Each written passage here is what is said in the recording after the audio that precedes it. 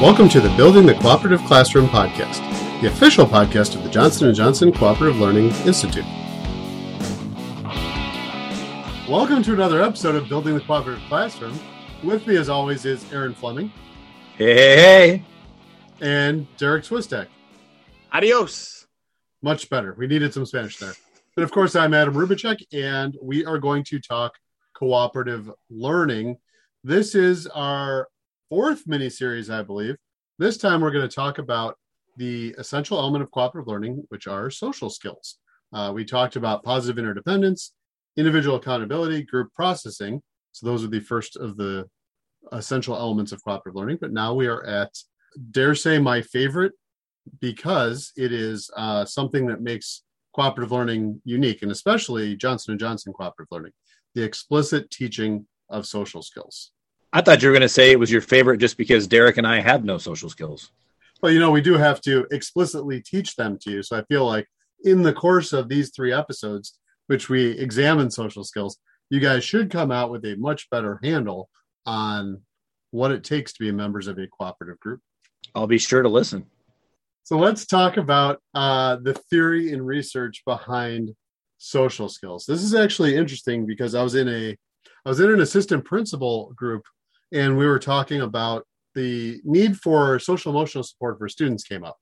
Being that we are coming out of our global pandemic, there's been some renewed interest in making sure that we're teaching those social emotional skills and using those standards, whether they're coming from CASEL or we have some Illinois state standards here. And the question came up: has anyone ever required to teachers to have a social emotional goal in addition to their academic goal? And I said, well, in cooperative learning, we have explicit cooperative skills or social skills that we have in addition to those academic skills. And we got to have a good discussion of that. So I thought that was it was timely, and it's a good reminder that cooperative learning has been out there for so long. We have been doing these things, and even though now we talk about social emotional learning and making sure that that's got a priority, cooperative learning has been doing this for the last 60 or 70 years. What's the one thing that we often hear from teachers when it comes to resisting wanting to teach social skills? They say, these kids should know it already. Of course, that's what they say. But let's take a second and let's think. Someone just pointed this out to me within the past year or so. Why do we as adults, as teachers in a school, need to have somebody put a sign on the refrigerator in the faculty lounge or in our office that says, clean out your stuff from the fridge, or only take your lunch, or please clean up after yourself, or please don't leave food in the sink? We need reminders as adults. So if we as high-functioning adults need reminders, then we definitely need to keep in mind that our students need explicit reminding of how to work better together. And it's not just about reminding, it's about modeling the appropriate behaviors, agreeing to certain norms, agreeing as a learning community that these are the things that we hold valuable when we're working together. These are different than when we talk with our parents, with our friends out in the hallway. This is a different space, and this is a space where we find everybody's insights and experiences to be valuable. I think that's an important lesson, and something that needs to, from a teacher perspective, needs to be modeled appropriately and needs to be reinforced consistently.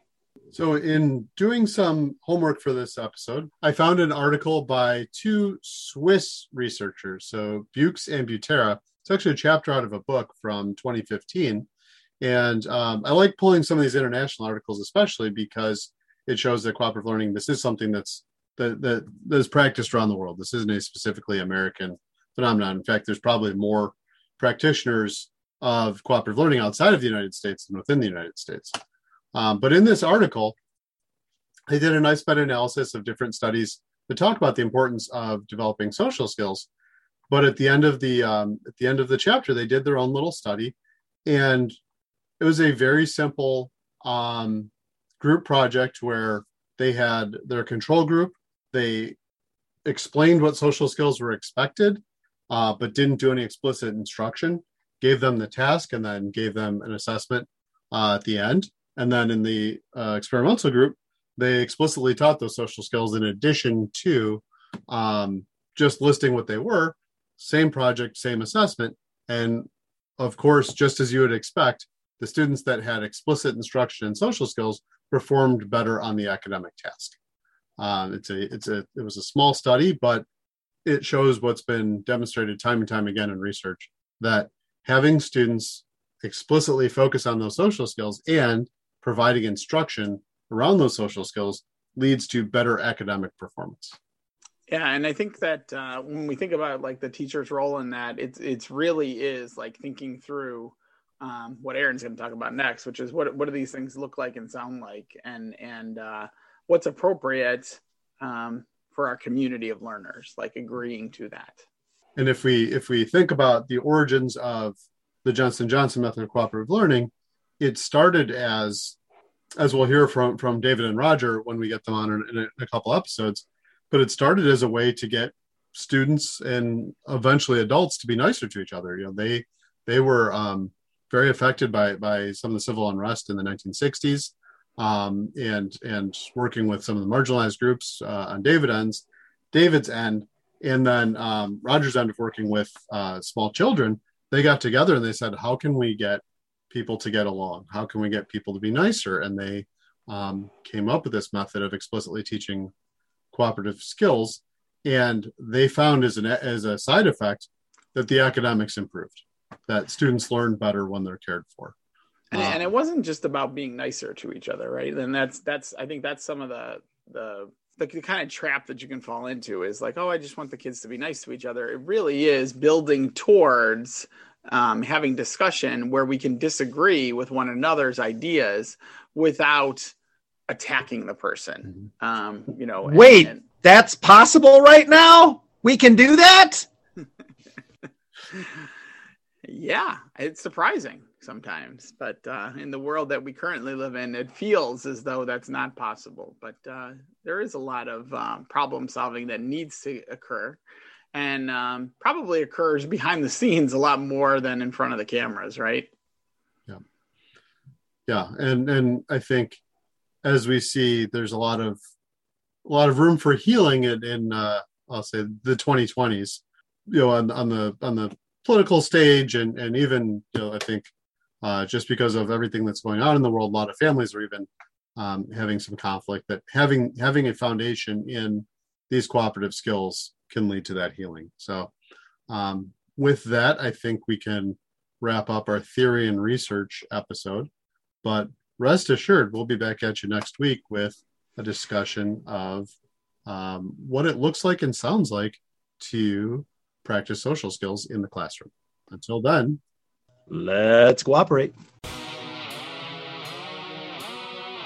Thank you for listening to the Building the Cooperative Classroom podcast, the official podcast of the Johnson & Johnson Cooperative Learning Institute. Please check out the show notes for all relevant links, including a link to our Twitter account and the Cooperative Learning Institute webpage. This podcast is copyrighted under the Creative Commons license, copyright 2021. Theme music courtesy of Jimmy Ryan.